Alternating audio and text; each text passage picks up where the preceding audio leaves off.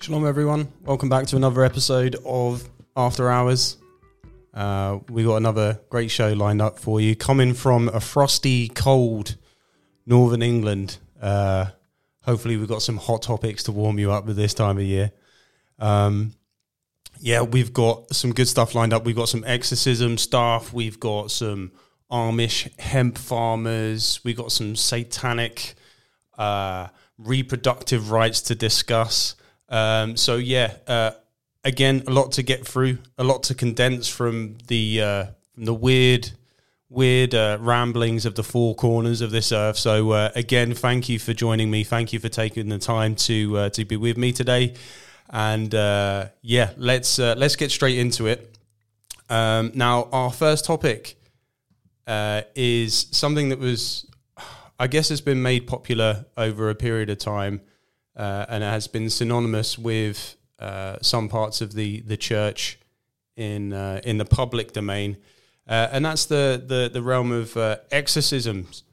And I came across this article in the Daily Express, United States. It's the apocalyptic fears for the end of world sparked the perfect hotbed for a global rise in exorcisms. Now, obviously, we're familiar with those who are in the deliverance ministry predominantly, who deal with the casting out of demons and these situations where people are looking for a form of deliverance from oppression or possession, cleansing of homes, which I think has been in and around the public consciousness for time immemorial, but obviously has been made more popular by films, TV, and things of that nature. And this article just goes into the realms of how the number of performed exorcisms is on the rise, endangering safety over apocalyptic fears. So it's discussing the realms of things taking place in the public, which increase fear, which are pulling people towards the world of exorcism. So, we'll get into the article and just share some thoughts in and around the area. So, while belief in religion is at an all-time low in the US, nearly 60% of Americans still believe in hell and the devil. In the midst of this shifting religious landscape, exorcisms, which is the ritual of purging someone from demonic possession, have been on the rise, a boom that spans not only the United States but beyond. Andrew Chestnut, a chair of Catholic Studies at Virginia Commonwealth University, says, "No doubt there is a global exorcism boom, not just in the US but also in Latin America." Again, our Catholic friends over there are, shall we say, doing the work and have historically been doing the work of exorcism, and we'll perhaps discuss that a bit more at length.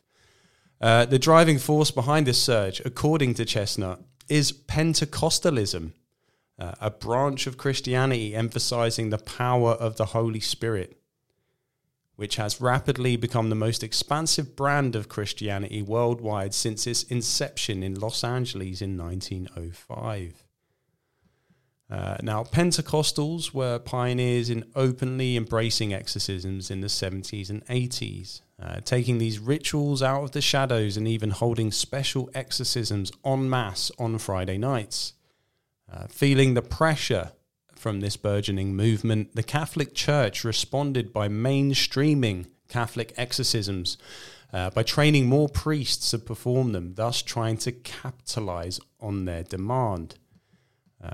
According to Chestnut, it's a free market of faith.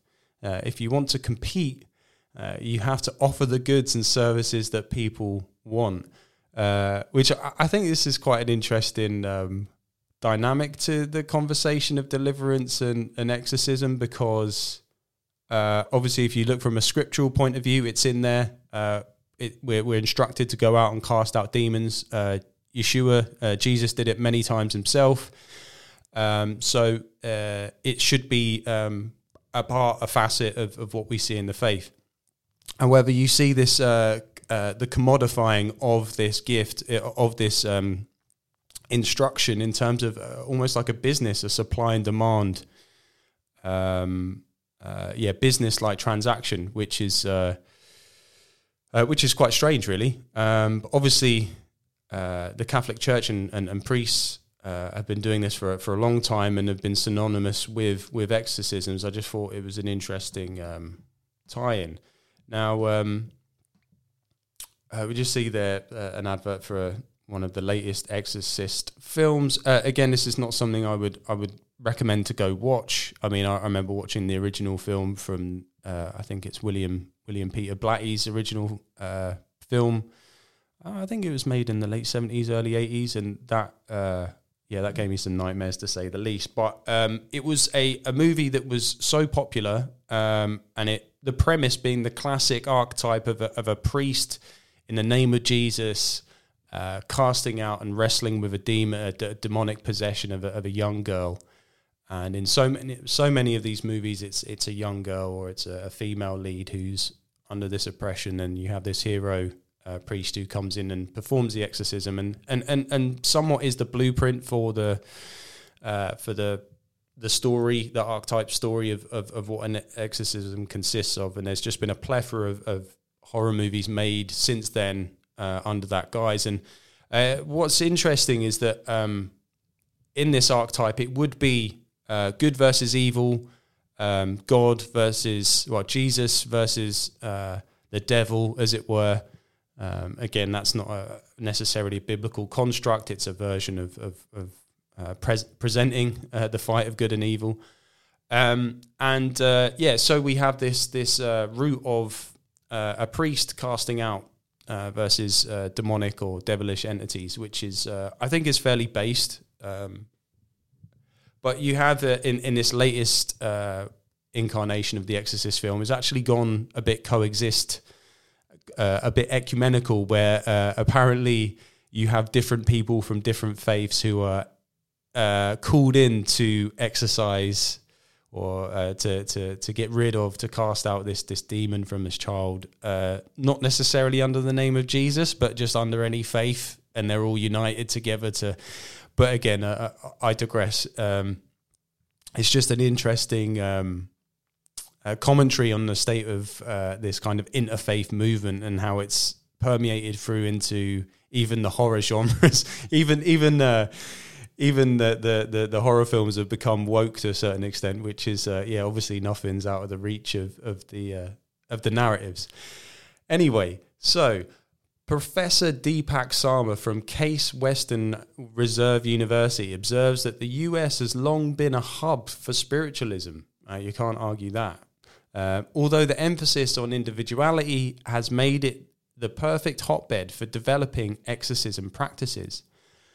He says many more people have moved away from institutional religion towards spirituality. That classic, like, I'm not religious, but I'm really spiritual. It's like, well, okay, yeah, fair enough. Right. Where individuals are able to pick and choose doctrines, practices, rituals, and in this case, purifying and healing endeavors from across any number of religions.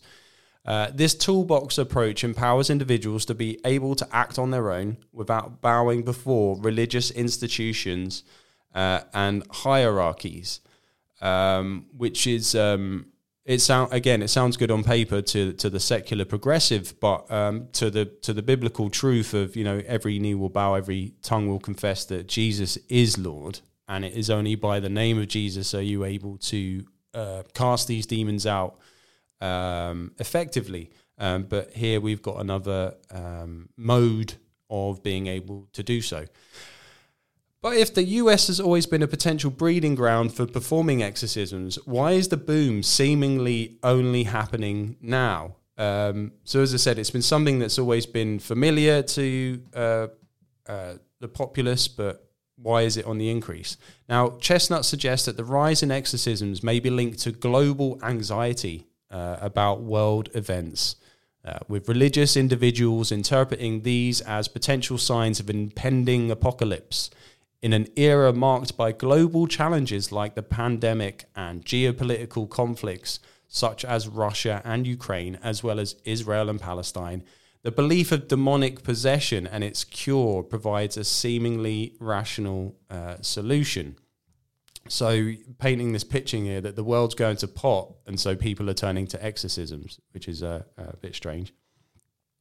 Now, this rise is cause for concern for many reasons, one being individual safety. Now, this is curious because how deliverance or exorcism can get into this realm is quite a weird question, really. But just this past year, a 4-year-old boy in North Carolina died, and his adoptive parents were accused of subjecting him to an exorcism. Additionally, in 2022, in Northern California, individuals were arrested after a 3-year-old girl died following a ceremony at a tiny Pentecostal church in San Jose. There is also growing concern about the connection between these practices and the rise of far-right ideologies. Chestnut explains that public exorcisms are being leveraged for conservative, moral, and political agendas. So we have this almost like a besmirching of what an exorcism could actually be if people are dying, if children are dying as a result, and it's connected to this practice, making that link towards how it potentially could be a dangerous thing for individuals to engage in. It's a bit strange. Now, examples include a bishop performing an exorcism on the entire city of Portland in 2020. Similarly, Archbishop Salvatore Cordileone conducted an exorcism in San Francisco in 2020, claiming evil is present here after protesters toppled a statue. So you're telling me in the city of San Francisco, it takes a toppled statue for a guy to recognize that there's evil present? I'm sure there would have been many indicators prior to that. But anyway, in 2021, a Wisconsin priest also live streamed exorcisms, falsely linking them to widespread voting fraud, highlighting a troubling connection between far-right ideologies and the surge in exorcisms. Professor Deepak Sarma also underscores how exorcisms are used to treat sexual orientation or gender identity that aligns with conservative values. That's something we've touched on in previous episodes with regards to the conversion therapy and the conversion camps and the dangers and the perceptions around that. He says exorcisms are now being deployed to address or explain away non-normative, heteronormative sexual orientation, attributing it to demonic possessions, allowing families to deny the agency of their loved ones. So some interesting stuff in there. I think the premise of people turning to exorcisms, looking for a spiritual answer to some very practical problems, it is probably something that we'll see a rise of, or we have been seeing a rise of, with people coming towards a form of spirituality, but denying the power of God in the meantime. It's something that's been on the rise for a long time. But I think it really begs some really interesting questions with regards to not only just how the public perceives exorcism, but what really exorcism and deliverance pertains to in the church. So, just some thoughts on that. I think one of the questions I ask myself is what does exorcism and deliverance look like within a believer's walk? On the whole, it's said in the word that, I'll paraphrase, once you clean your house, be prepared for many more to come back once your house is empty, because if you don't fill your house with your temple, as it were, with the Holy Spirit, with things of God, be prepared for things to come back that aren't of God to cause trouble and mischief, to say the least. So, is it biblical to have like a one and done situation where you have somebody pray for you, that you go for a session of deliverance, a purification, as it were, both in your home or as a person. And for that to be sufficient, I'm not so sure. Me personally, I feel that an obedience and a genuine walk and relationship with God will be deliverance within that. Again, we're not getting into deep theological discussions with regards to the biblical application of what deliverance is and all of that. But just anecdotally, my opinion is that there is protection when you're in covenant, when you're in relationship with God, and to do your best to walk in his commandments, to walk in his ways and his statutes. You'll find in the process of sanctification, more protection and even exposure to the demonic as a form of growth, as a form of sanctification. So this Hollywood idea that, a priest comes in, says some prayers, is sufficient enough for one to be walking safely in protection. Is that actually sufficient? And it's interesting, one, because we do have a lot of specific deliverance ministries who do cast out demons, and that is basically their calling. That is what they do. Me personally, I find I've not had any personal experience with regards to dealing with an exorcism or casting out demons in that way. But I have this, this premise or understanding that demonic oppression and maybe even possession isn't necessarily coming in the form of, some grotesque, malformed, physical, physically visible or easily physically visible thing that we can actually wrestle with.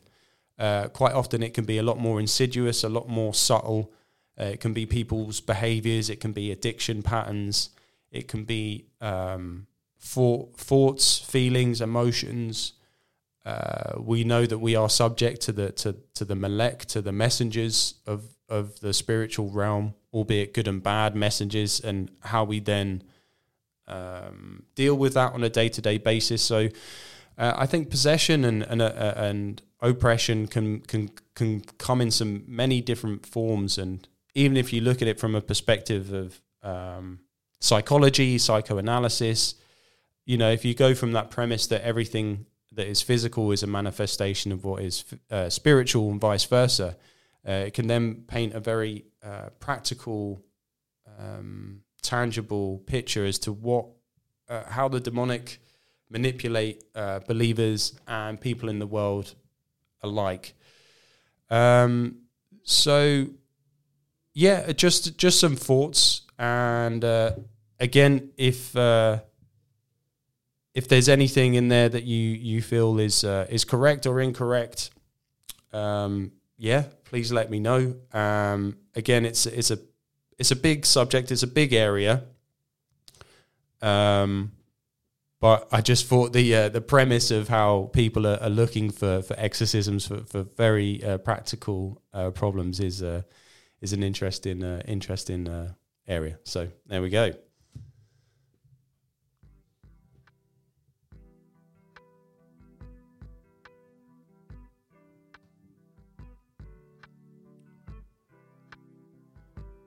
So can deliverance be found through another party? How crucial is obedience to the word of God in form of deliverance? Is deliverance an actual thing? You know, is it something that we're to engage with, or is it something to be instructed and discipled over a longer period of time? So just some food for thoughts as ever. Hit me up in the comments, let me know what you think.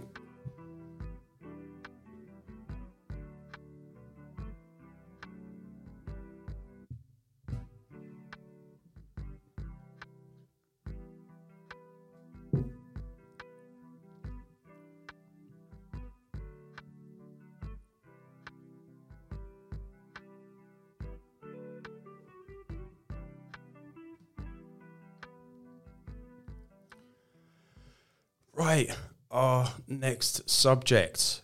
Now, if you've not watched it already, I just did a podcast with Ellie on the subject of reproductive rights.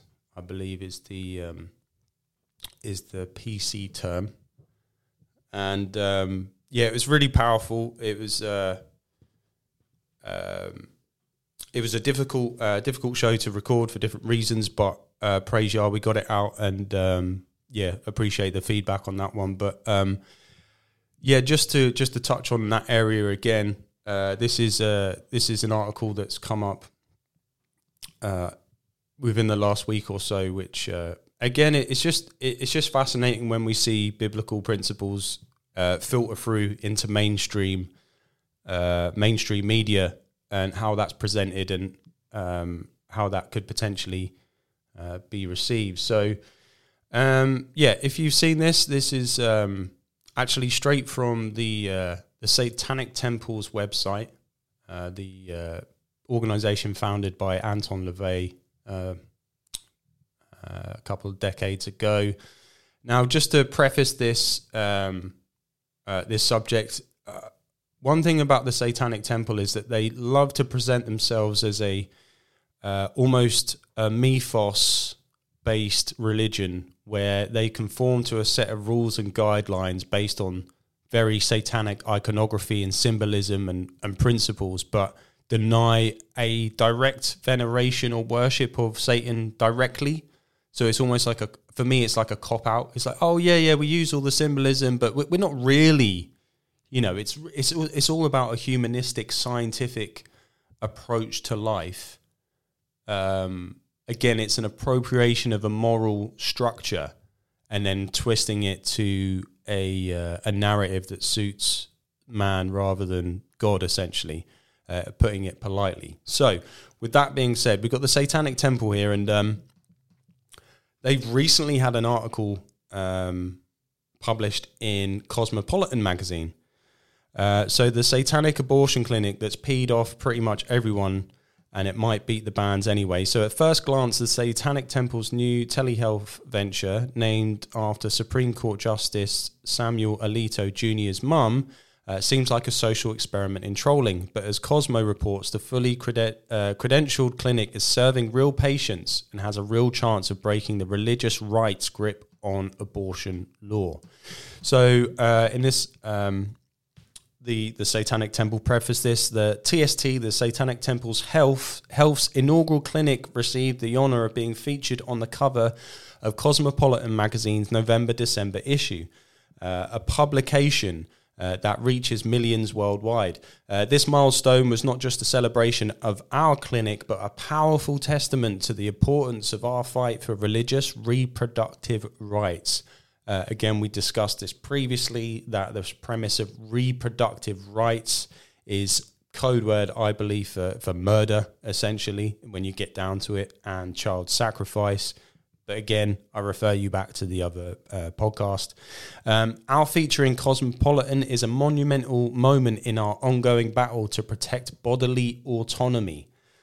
The article brings national attention to our innovative approach to reproductive rights through our first telehealth abortion clinic, the Samuel Alito's mum Satanic Abortion Clinic. Curious name, but there is a reason for that.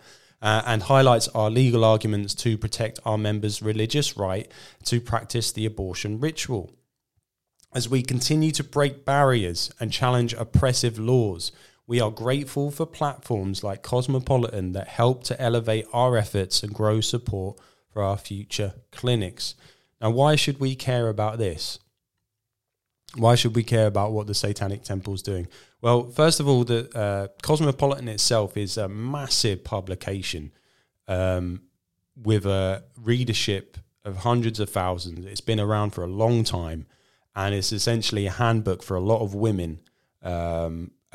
Dare I say, it's a feminist dream world in terms of the how can I say, the veneration and the worship of feminism in its kind of, career girl, sexual liberation, all of that stuff. It's all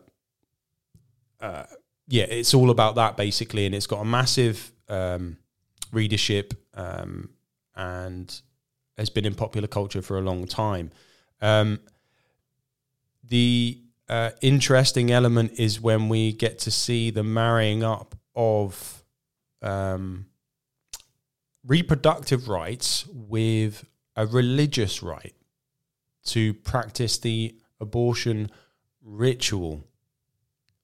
So this is when language starts to get very interesting, to say the least, because when we have a religious ideology or theology behind it, it then changes the nature of the foundation of the practice itself. So we have an amalgamation of what is deemed a medical, clinical procedure of a woman's reproductive rights, and now we're having this amalgamation of a religious practice or ritual attached to that, which actually raises some interesting questions on both sides, both pro-life and pro-choice, resistance on both sides. So the article itself, again, it's the production value and everything is very smart. It's very on point.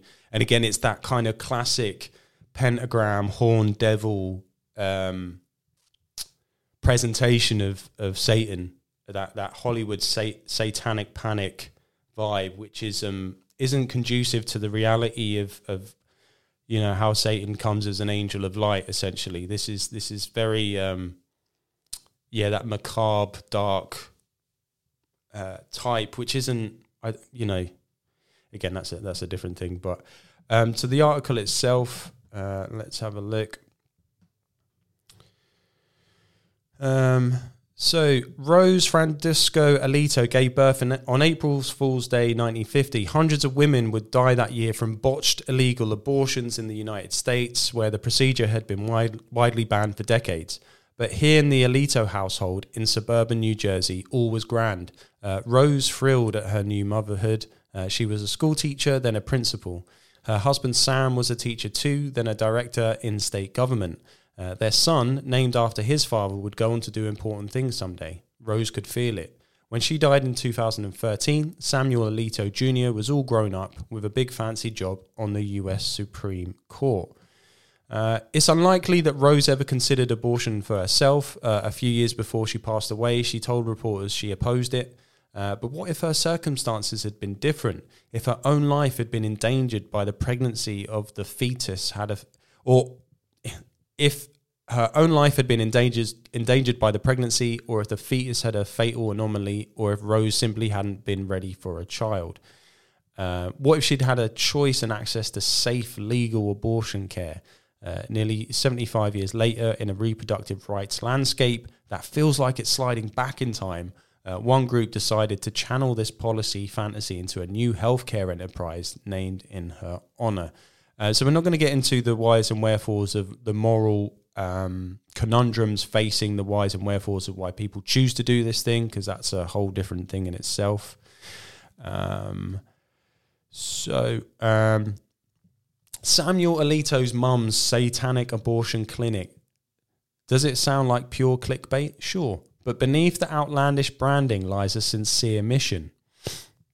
The New Mexico-based telehealth practice, a legitimate medical entity run by an accredited clinical team, offers abortion care to patients within state lines. The staff prescribes abortion pills at $91 per set, a competitive price by all accounts, up until the 11th week of pregnancy, and offers 24/7 phone access to licensed medical personnel to anyone in need. Nothing out of the ordinary in terms of services that are available, but here's the kicker.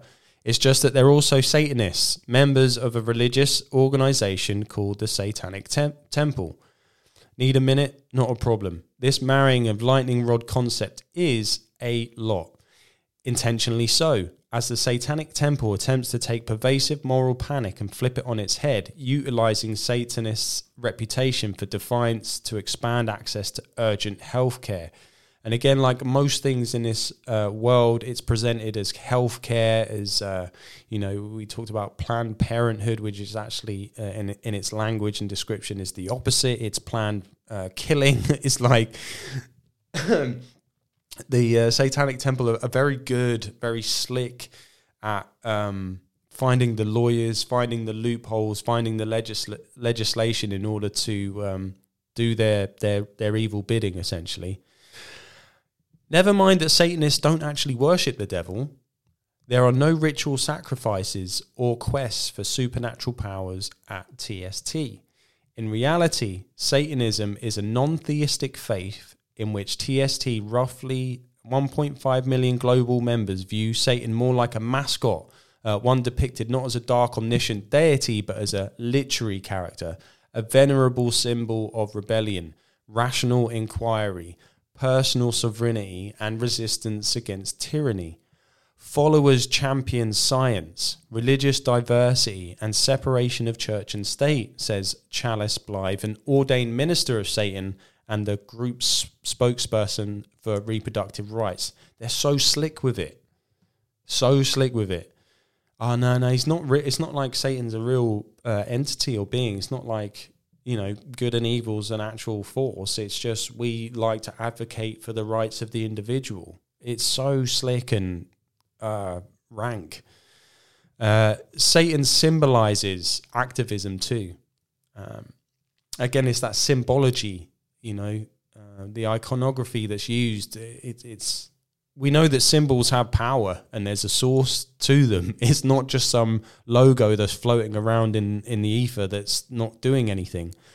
Anyway, since its founding in 2013, TST has campaigned against harmful pseudoscience in mental health care settings, threatened school districts with legal action over harsh disciplinary practices like corporal punishment and solitary confinement, and launched and continues to lead a national crusade against so-called crisis pregnancy centres, which many organisations condemn as fake clinics that exist to deceive and dissuade patients from obtaining real abortion care. Well, that's a lie, because there are many crisis pregnancy centres that deal strategically in the care and assistance of those who are vulnerable and are in vulnerable situations when it comes to pregnancy.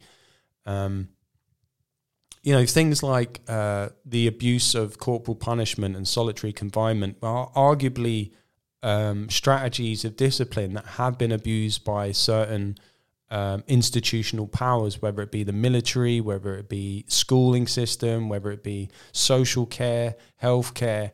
All of these institutions are circumspect to the abuse of these acts, and then the Satanic Temple slides in with their hotshot lawyers and they start manipulating it to assist this narrative.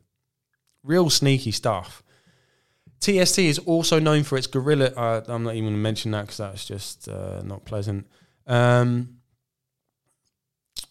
Even with all this, Samuel Alito's mum's satanic abortion clinic marked an audacious step from abortion activism to abortion care. By TST's accounting, no other faith-based group in the US has ever launched an abortion clinic. That's the game-changing twist here. Unlike other abortion pill-by-mail providers like Hey Jane or A-Buzz, TST is a religion, meaning its patients who don't have to be Satanists themselves are participating in a religious ritual.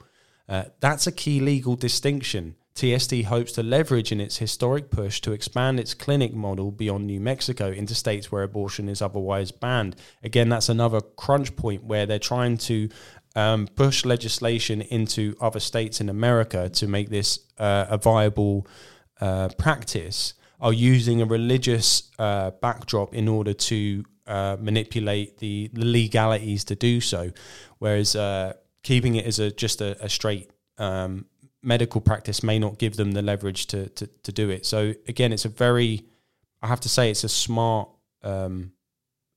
move. And again, there's this premise where you don't want to add fuel to the fire with these individuals by going, oh, shock horror, I can't believe they're doing this. And they sort of almost play on the reaction to it, particularly the evangelical right in America, who are like, they're looking for that reaction, when in reality the percentage of the effect that they're having overall is actually really minimal, but they've got great coverage, and it actually gives the appearance of something a lot bigger than it is. So bear that in mind when we go into this. But the premise being that this is a forerunner, this is a blueprint for what could expand in the future, and what we can expect to be more prevalent. Where are we? Okay. 7 months after the first clinic's opening and 15 months after Alito Jr. wrote the conservative majority opinion in Dobbs, the ruling that gutted America's hard-won federal abortion protections, Cosmopolitan caught up with TST organisers and clinic staff. There have been challenges, including pushback from leaders in the abortion rights movement itself, and patient turnout has been low. As of late summer, about 50 people had come through the clinic's virtual doors, but that's okay because this isn't the end game. It's only step one. As I just said, it's there's a bigger strategy at play here. Now, this is where it starts to get, if it wasn't strange enough already, this is where the reality of it starts to come to fruition. I think it's genius, says Jessica, over a hands-free while driving her kids around Albuquerque running errands. The 37-year-old mother of 3 isn't a Satanist, but as of this week, she's a fan. She's also pregnant, but not for long. A set of abortion pills is waiting for her back home thanks to speedy shipping via Samuel Alito's mum's Satanic team. Jessica and her husband don't want any more children, especially given a history of super high-risk pregnancies. Still, it's hard decision, she says. She's decided to terminate this pregnancy within the next day or so, starting with an oral mifepristone pill in the morning, followed by 4 misoprostol pill administered vaginally 6 hours later. She stumbled upon the clinic while Googling options for abortion medication in New Mexico. At first, while clicking through the website, Jessica found TST's vibe kind of off-putting, as she was raised Catholic but is no longer religious. Nevertheless, the price was right, and anyway, she prides herself on being open-minded. I did some more research before I reached out, she says. Like, what is this? How do they operate? Are you able to see a practitioner? You are. And Jessica was pleasantly surprised by the TST intake consult she did at home over Zoom. The experience was just very supportive, she says. I think that's the biggest thing. They really reinforce that this is your decision and your choice and that you are supported. She listened with curiosity as the nurse described the optional ceremonial aspects of the satanic abortion ritual. Now, this is where it starts to get more interesting because this is the ritualistic element to it. First, you need a quiet space. Bring a mirror if you can. Just before taking the medication, gaze at your reflection and focus on your personhood. Home in on your intent. Your responsibility to you. Take a few deep, relaxing breaths. When you're ready, read the following tenet aloud. One's body is inviolable, subject to one's own will alone. Take the medication and immediately afterward recite, belief should conform to one's best scientific understanding of the world. One should take care never to distort scientific facts to one's beliefs. That's like pure Crowley, do as thou wilt spiel. Later, once your body expels the aborted tissue, return to your reflection. Focus again on your personhood, your power in making this decision.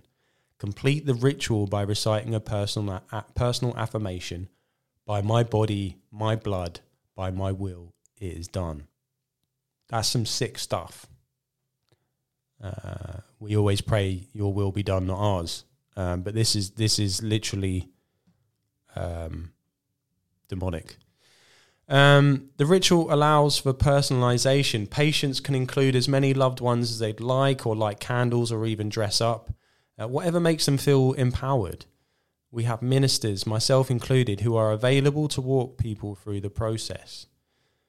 Jessica decided to incorporate some ceremonial aspects into her solo abortion experience. Why not, she thought. The overall messaging just clicked with her. So it's a very grim premise of attaching a very macabre, dark, practice which would have been maybe done behind closed doors and would have been something that was hidden and occultic in terms of a ritualistic approach to killing a child, is now actually being popularized and diluted for the sake of making an individual feel empowered or in control of that decision. So just extremely curious. Now, the Satanic chose New Mexico for a few reasons. It has 3,300 members in the state, a robust state of potential need. New Mexico is also considered an abortion rights stronghold, lacking oppressive laws dictating gestational limits, age restrictions, waiting periods, and mandatory counseling. Here, unlike in neighboring states in Texas and Oklahoma, it's still legal for doctors and nurse practitioners to prescribe abortion pills remotely and have them mailed to patients for safe use at home. Anyone traveling to New Mexico from out of state can use a P.O. box or a friend or family member's address, even a hotel. So they're not making this difficult in order to obtain the resources. In practice, opening a virtual clinic in New Mexico is not particularly radical. When it began planning in earnest last summer, TST had just to navigate the usual administrative hurdles like checking processing boxes and figuring out how to block online trolls from clogging up the patient intake system. It was only after it ironed out its startup kinks and publicized its name that the real rebellion began. The predictable wave of fury from conservative media was instant. One Fox News columnist denounced the clinic as a sinister charade and an assault on religious freedom. Hundreds of commenters chimed in to agree. This is meant to enrage us, one wrote. For Tara Shaver, a Christian anti-choice organizer and spokesperson for a group called Abortion Free Now New Mexico, TST's clinic underscored her conviction that abortion is demonic child sacrifice. Do our leaders realize that they have this unholy alliance with Satanists, she says? I think it just serves to show the origins of abortion and the type of people that champion it. And again, it's a strange premise that there are those that are conducting these rituals, that are conducting these practices that do not know the fullness and the spiritual backdrop to what is taking place. They are living a life of in the dark, without godly values, making uninformed decisions and choices, and they're actually being swayed by some very, very dark organizations. Critics on the reproductive justice side, meanwhile, condemn TST's presence as counterproductive. So, as I mentioned at the top there are those who are pro-choice who don't want an affiliation to this, who don't want their party spoiled by having the revealing of the reality of what's at play here. The anti-abortion groups took it as proof that abortion is evil. It just played completely into their narrative and it strengthened it, says Joan Lamunion Sanford, Executive Director of the New Mexico Religious Coalition for Reproductive Choice. So many of these groups got really long names. Her organization represents an established network of New Mexico faith groups working to protect and expand reproductive choice. It's part of a growing national movement that has seen leaders and congregants from Jewish, Episcopalian, Unitarian, Quaker, Muslim, Buddhist, and many other faiths fighting abortion restrictions on the grounds of religious freedom. Sanford doesn't object to TST's self-proclaimed religious status or fundamental reproductive rights mission. We have no issue with that, she says. We have an issue with them using religion to be intentionally provocative and coming in here assuming they know what we need, she says. The New Mexico Religious Coalition for Reproductive Choice has no plan or desire to work with TST. Blythe defends TST's provocation as a strategic tactic.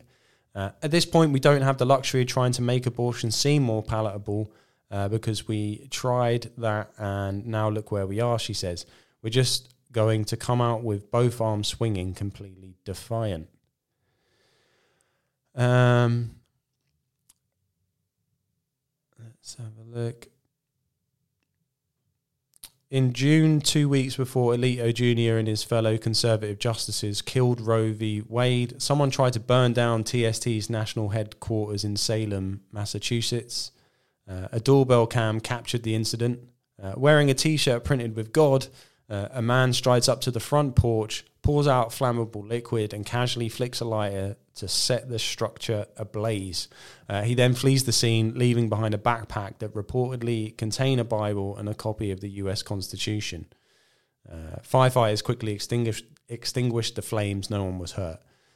Police arrested a suspect who was later indicted on a felony arson count, among other charges. He pleaded not guilty, and the case is now stalled in court while he undergoes monitoring for mental competency. However it shakes out, you could say the incident offers a parable of the larger systemic forces TST may confront as it manoeuvres to infiltrate even more hostile territory. I'm not one for condoning violence or destruction of other people's property, but he had a go, can't blame him. TST lawsuits aimed at expanding into Idaho and Indiana are now underway, placing the group's religious beliefs and practices in the crosshairs of judicial interpretation. The federal government has no mechanism in place for granting official religious status or protections to any group. When disputes arise, the courts decide. There's no guarantee TST will prevail in Idaho and Indiana, but there's a real possibility.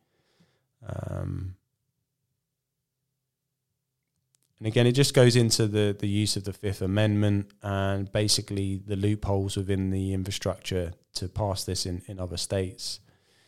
Let's have a look.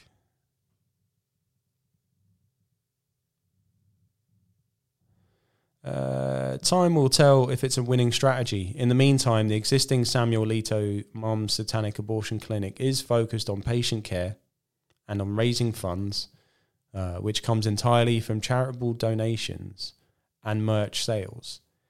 It's had to make cutbacks recently from 5 nurses to 3, with at least 2 working only part-time, and it has outsourced some on-call shifts to a more affordable third-party provider. TST's legal costs are currently hovering around $15,000 per month, and that's on top of the $12,000 monthly minimum it takes to run the clinic. Says Helian, echoing many abortion care workers in 2023, it's a constant struggle to keep our heads above water. This is reproductive freedom work on the cultural periphery. Part blessing, part curse. People underestimate us and think we're just trolling as a joke, but there's a gift to not being taken seriously, she says. It gives us a bit of David versus Goliath impact, where we're able to sneak in at the right moment and shoot with our sling. The irony is not lost using a biblical principle there. So, yeah, there we have it. That's the Satanic Temple and its affiliation to reproductive rights, so-called. Again, just to reiterate, I think that this is something that is small. It's not, it's something that's been blown up and is clickbaity and is catching the attention of right-sided news media, and rightly so. But just just another indication of the weird times that we're in.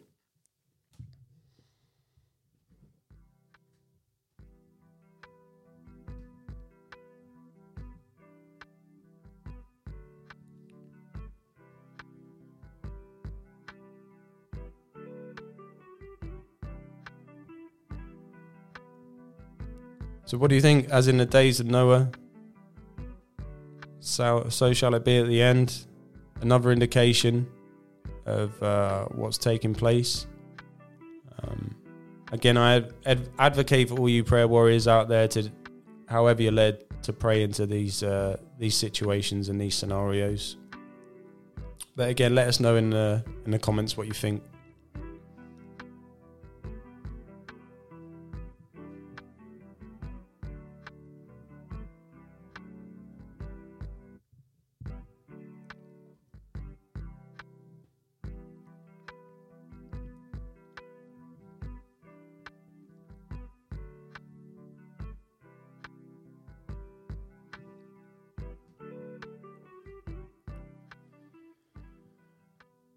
Right.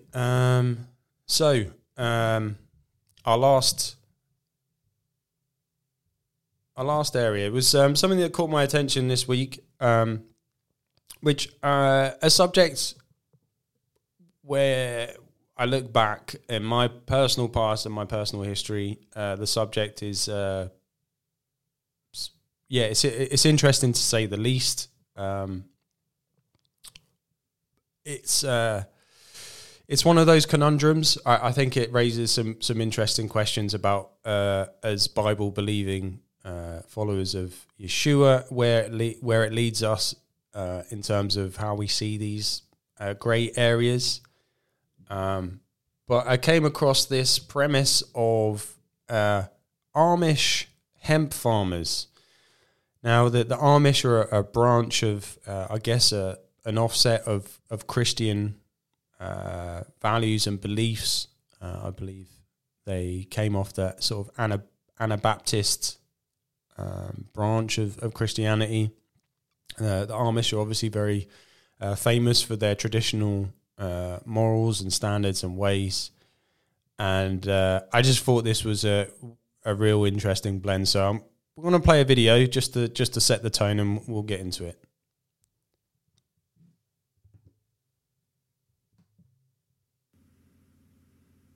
But we're still going to try it. I mean, we might be criminals. Who knows till we're done? I don't know. Let's hope not. Let's hope not. You're right.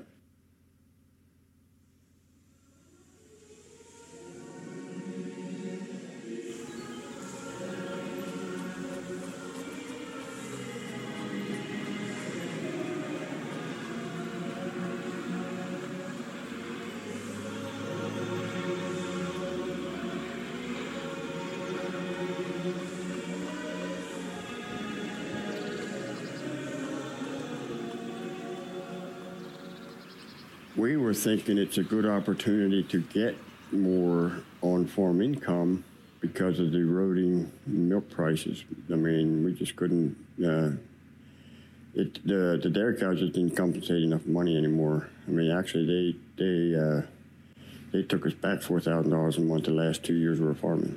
You're on your own. You're your own boss. This guy's accent is like unreal. I think he's awesome. Even though if you're going to farm, you're not going to work 50 hours a week. You're going to work 70 or 80, and sometimes it's not profitable. I was actually with a taxi driver, and she told me that we need to start raising hemp. There's so many uses for hemp, and tobacco, that only got two or three uses. So she was like, you need to raise hemp. Hemp has more money, and there's also a lot more uses to hemp. And she just said that you need to get into hemp. And she said, you be one of the pioneers, one of the trailblazers, one of the innovators. You be innovative. You go out, you reach out, and you do something. You know, you don't just stay in your own grind doing corn, tobacco, hay. Just get out and do something else. So I said, well, I could maybe try an acre, see what this is like. And that's kind of how I got into it. Well, I just seen and heard talk about it, and then I decided not more than I'm making off of most of my land, it might be an opportunity to find something to help pay for the farm, help me get ahead with my finances a little better.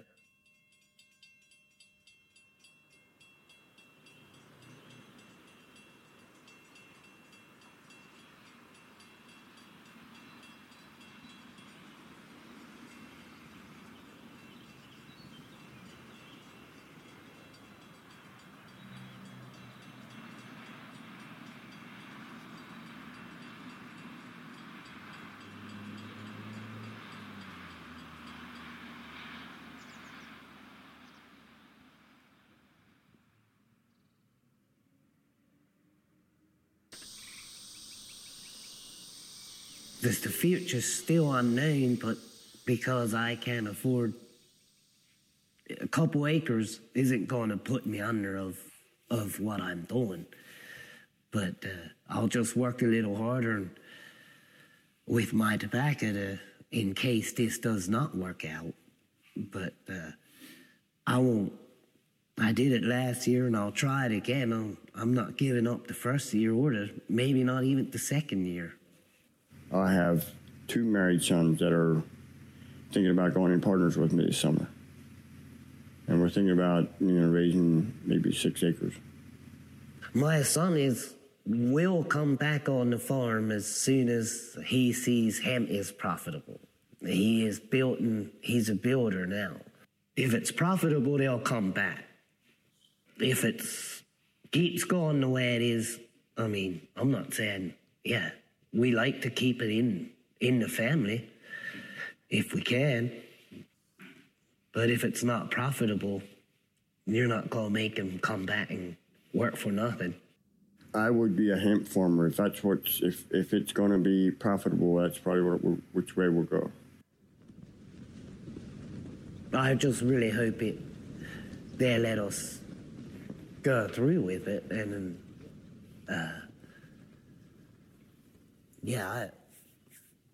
I want to farm hemp.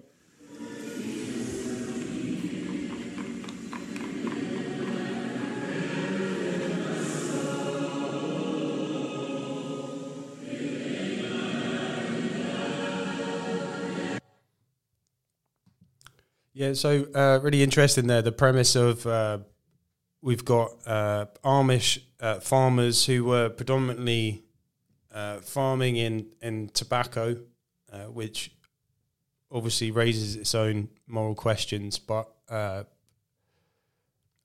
traditional Christian valued people who are farming, using the resources at their disposal to survive and earn a living. Again, if we look at the righteous implications of living a self-sustainable lifestyle, farming itself, the agricultural nature of Torah and keeping Torah, and the how many people have been coming away from mainstream living in order to live a more self-sufficient lifestyle, to assist in a more righteous way of living. I just think it's a very interesting area. And so we've got these guys that are struggling on their farms with the more traditional methods, whether it be dairy farming or tobacco. And these guys are endeavoring to profit from the world of hemp, which if you look into hemp, CBD, that whole area has some really compelling arguments in terms of the medicinal, practical, really high functioning values of the plant itself, aside from the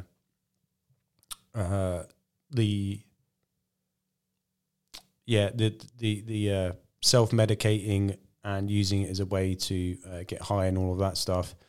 There's obviously a lot of value to that. So with that being said, I came across this article in the Daily Mail. They got exclusive rights to not the same farmers we just saw, but a hemp farm. Where was it? Pennsylvania. Inside the booming business of Amish cannabis farmers in Pennsylvania, where a green revolution is underway.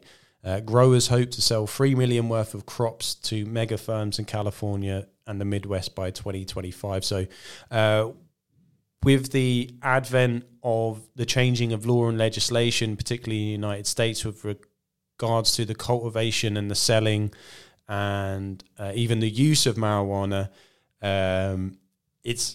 we have one of those very nuanced arguments of when state or law in a country actually contradicts the Torah, and how people can start using the law of the land as a way to justify indulging in things and practices that aren't necessarily illegal by the standard of the country or state, but is in contradiction to the word of God.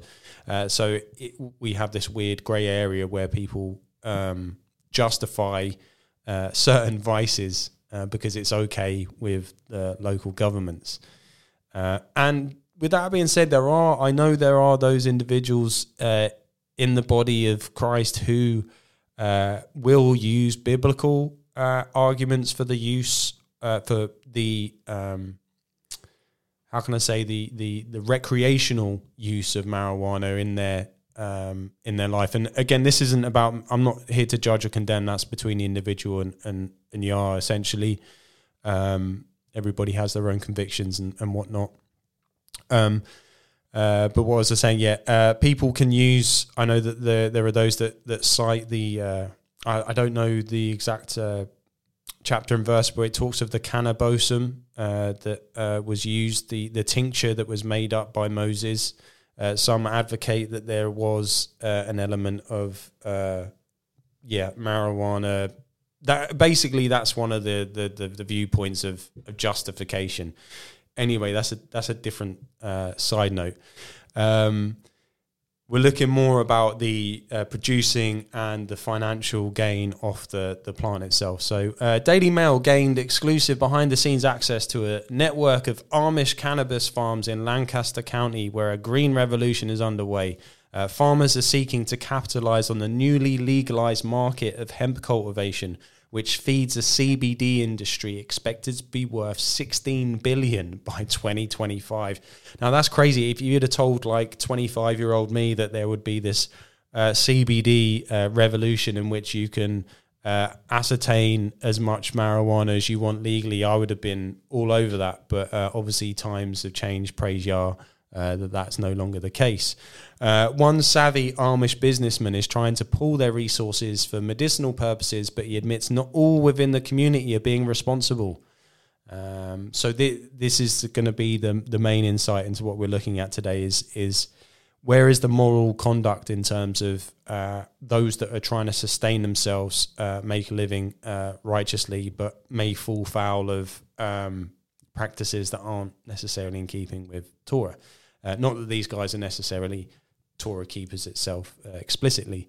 Anyway, the Amish media shy and tend to shun publicity, extolling instead the virtues of modesty and humility. At their request, dailymail.com has agreed to use only the last names to eschew their faces from any photos. So, two Amish men dive into a deep sack of cannabis, scooping out handfuls of emerald buds before smelling them intensely. Trigger warning for anyone who does struggle with this still as a believer. Sorry, I don't mean to make light of it, but you may find this triggering because there's language and images that could well be, I don't know, seductive for you. Let's just say that. It's not a scene you'd ever thought you'd see. But in the beating heart of Amish country, Lancaster County, Pennsylvania, a green revolution is underway. This week, dailymail.com has granted exclusive behind-the-scenes access to a network of farms where Amish growers expect to sell 3 million of their product to big buyers across the US by 2025. It's part of a nationwide trend in which the Amish, who once relied heavily on tobacco crops, are pivoting to more profitable cannabis cultivation, feeling a newly legalized CBD market forecast to be worth $16 billion, as I said previously. So when I first came across this, I was just like, Amish people growing weed, that's mad. Here we go, we've got a couple of images.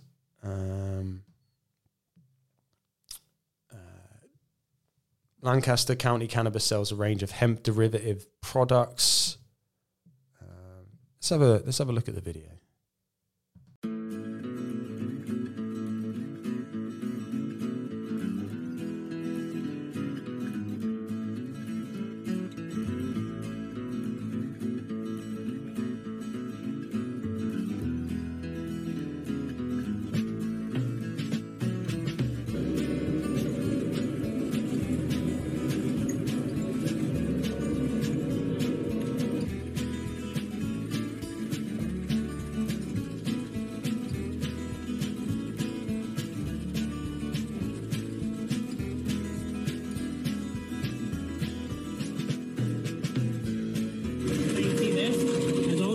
On it, when it runs through there, it cuts those leaves off. So those little leaves there.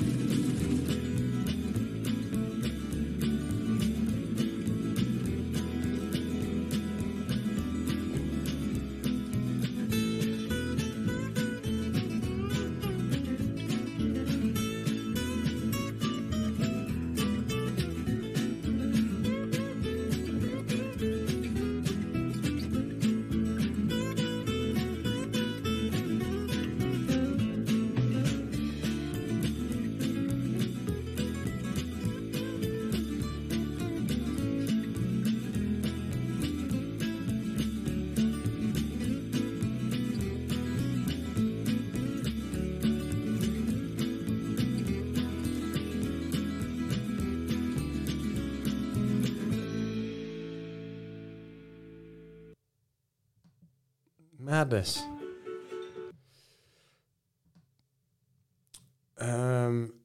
Nowhere is this unlikely marriage more pronounced than Lancaster County, home to the oldest and largest Amish community in the US, numbering around 30,000.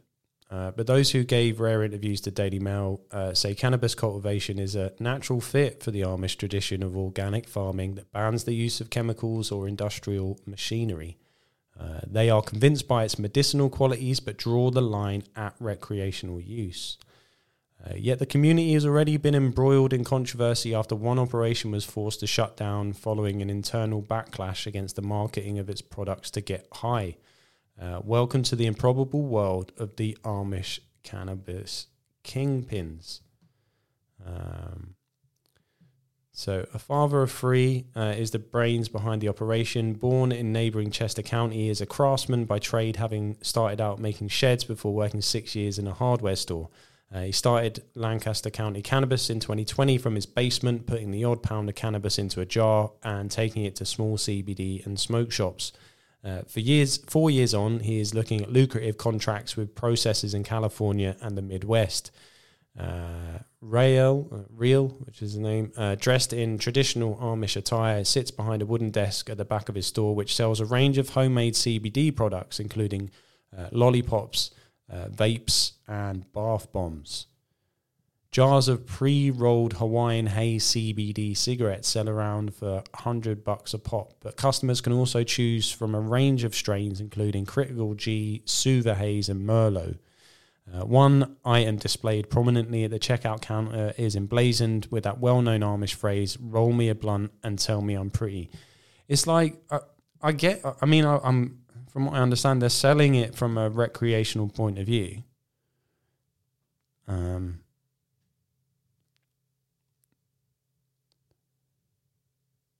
Some lollipops and some cigarettes, and I guess that's like the proper stuff. Rail shares the premises with a non-Amish antique shop and has access to a landline, electricity and the internet, while Lancaster County Cannabis itself boasts a polished website displaying its wares. He explains that over the past decade or so, the Amish have relaxed the rules so that certain modern amenities are allowed in a workplace so that livings can still be made in the 21st century. Which is a bit confusing because they're famous for not using electricity, for using every like hand-powered stuff and whatnot, and it's like, oh no, we don't want to use electricity, but we're happy to sell weed. That doesn't quite add up. He has an entrepreneurial mind and speaks enthusiastically about sales figures and future growth. He claims to have shifted up to 50,000 pounds of cannabis this year, generating around 500 grand in sales. Next year, he hopes to hit the million mark, with that trebling to 3 million in 2025. This year, we moved more product than we ever did. We started very small, but every year we're making connections. If these contracts go through, we could do a tremendous amount. It has all been made possible by a 2018 Farm Bill, which legalized the cultivation of hemp and derived products, including CBD. Hemp is defined as a cannabis plant that contains 0.3% or less THC, the psychoactive compound responsible for the mind-altering effects of marijuana, which is defined as a cannabis plant that contains more than 0.3% THC. So yeah, you have a non-psychoactive compound within the plant which has medicinal healing properties, that has no effect, that you remain sober-minded. It doesn't have any influence on your facets, but it can have a really positive effect on certain afflictions and ailments. Farmers across the country have sought to capitalise on this new source of revenue, and the Amish, steeped in agricultural tradition, have been no different. Initially, however, their efforts were disjointed. Farmers would harvest their crops, but without a ready stream of buyers. But they spotted an opportunity to position Lancaster County Cannabis as a central depot for their produce, describing his business as a gateway to locally grown Amish hemp. He now works with a group of 20 cultivators to purchase their crops and provide a one-stop shop for outside buyers. So they're getting organised with it, by the sounds of it. And it goes on, and I think what I wanted to sort of question or ask is not so much the legitimacy of their operation, because it's one of those where, are they encouraging? Is there for them to take place in a market that is encouraging people to use drugs, essentially, like is not a good thing. But is there scope for them to actually produce this plant and to make a profit and make a living from a product that doesn't cause harm or doesn't get people stoned, essentially? Is that legitimate? Or is it something that will just be completely appropriated and used for more dodgy means, basically? Now, the question that I'm kind of more interested, aside from the fact that it's like, wow, Amish are getting organised with the hemp, and that blows your head off within itself. But what I'd like to ask is the element of as Bible-believing Christians, where do we stand with the medicinal properties of the plant and its use? Now, just speaking candidly, if I could have found a way to justify following Christ and continuing a recreational habit of marijuana, I would have found it and I would have justified it, because personally speaking, it was the biggest idol in my life. It was literally an idol in my life. It was everything to me, and it was, praise God, it was single-handedly the biggest piece of deliverance in my life. One of the biggest witnesses to those around me that saw me come away from that area. And I'm so very grateful that I can look at these subjects and talk about it, and I'm genuinely not affected or attracted by it.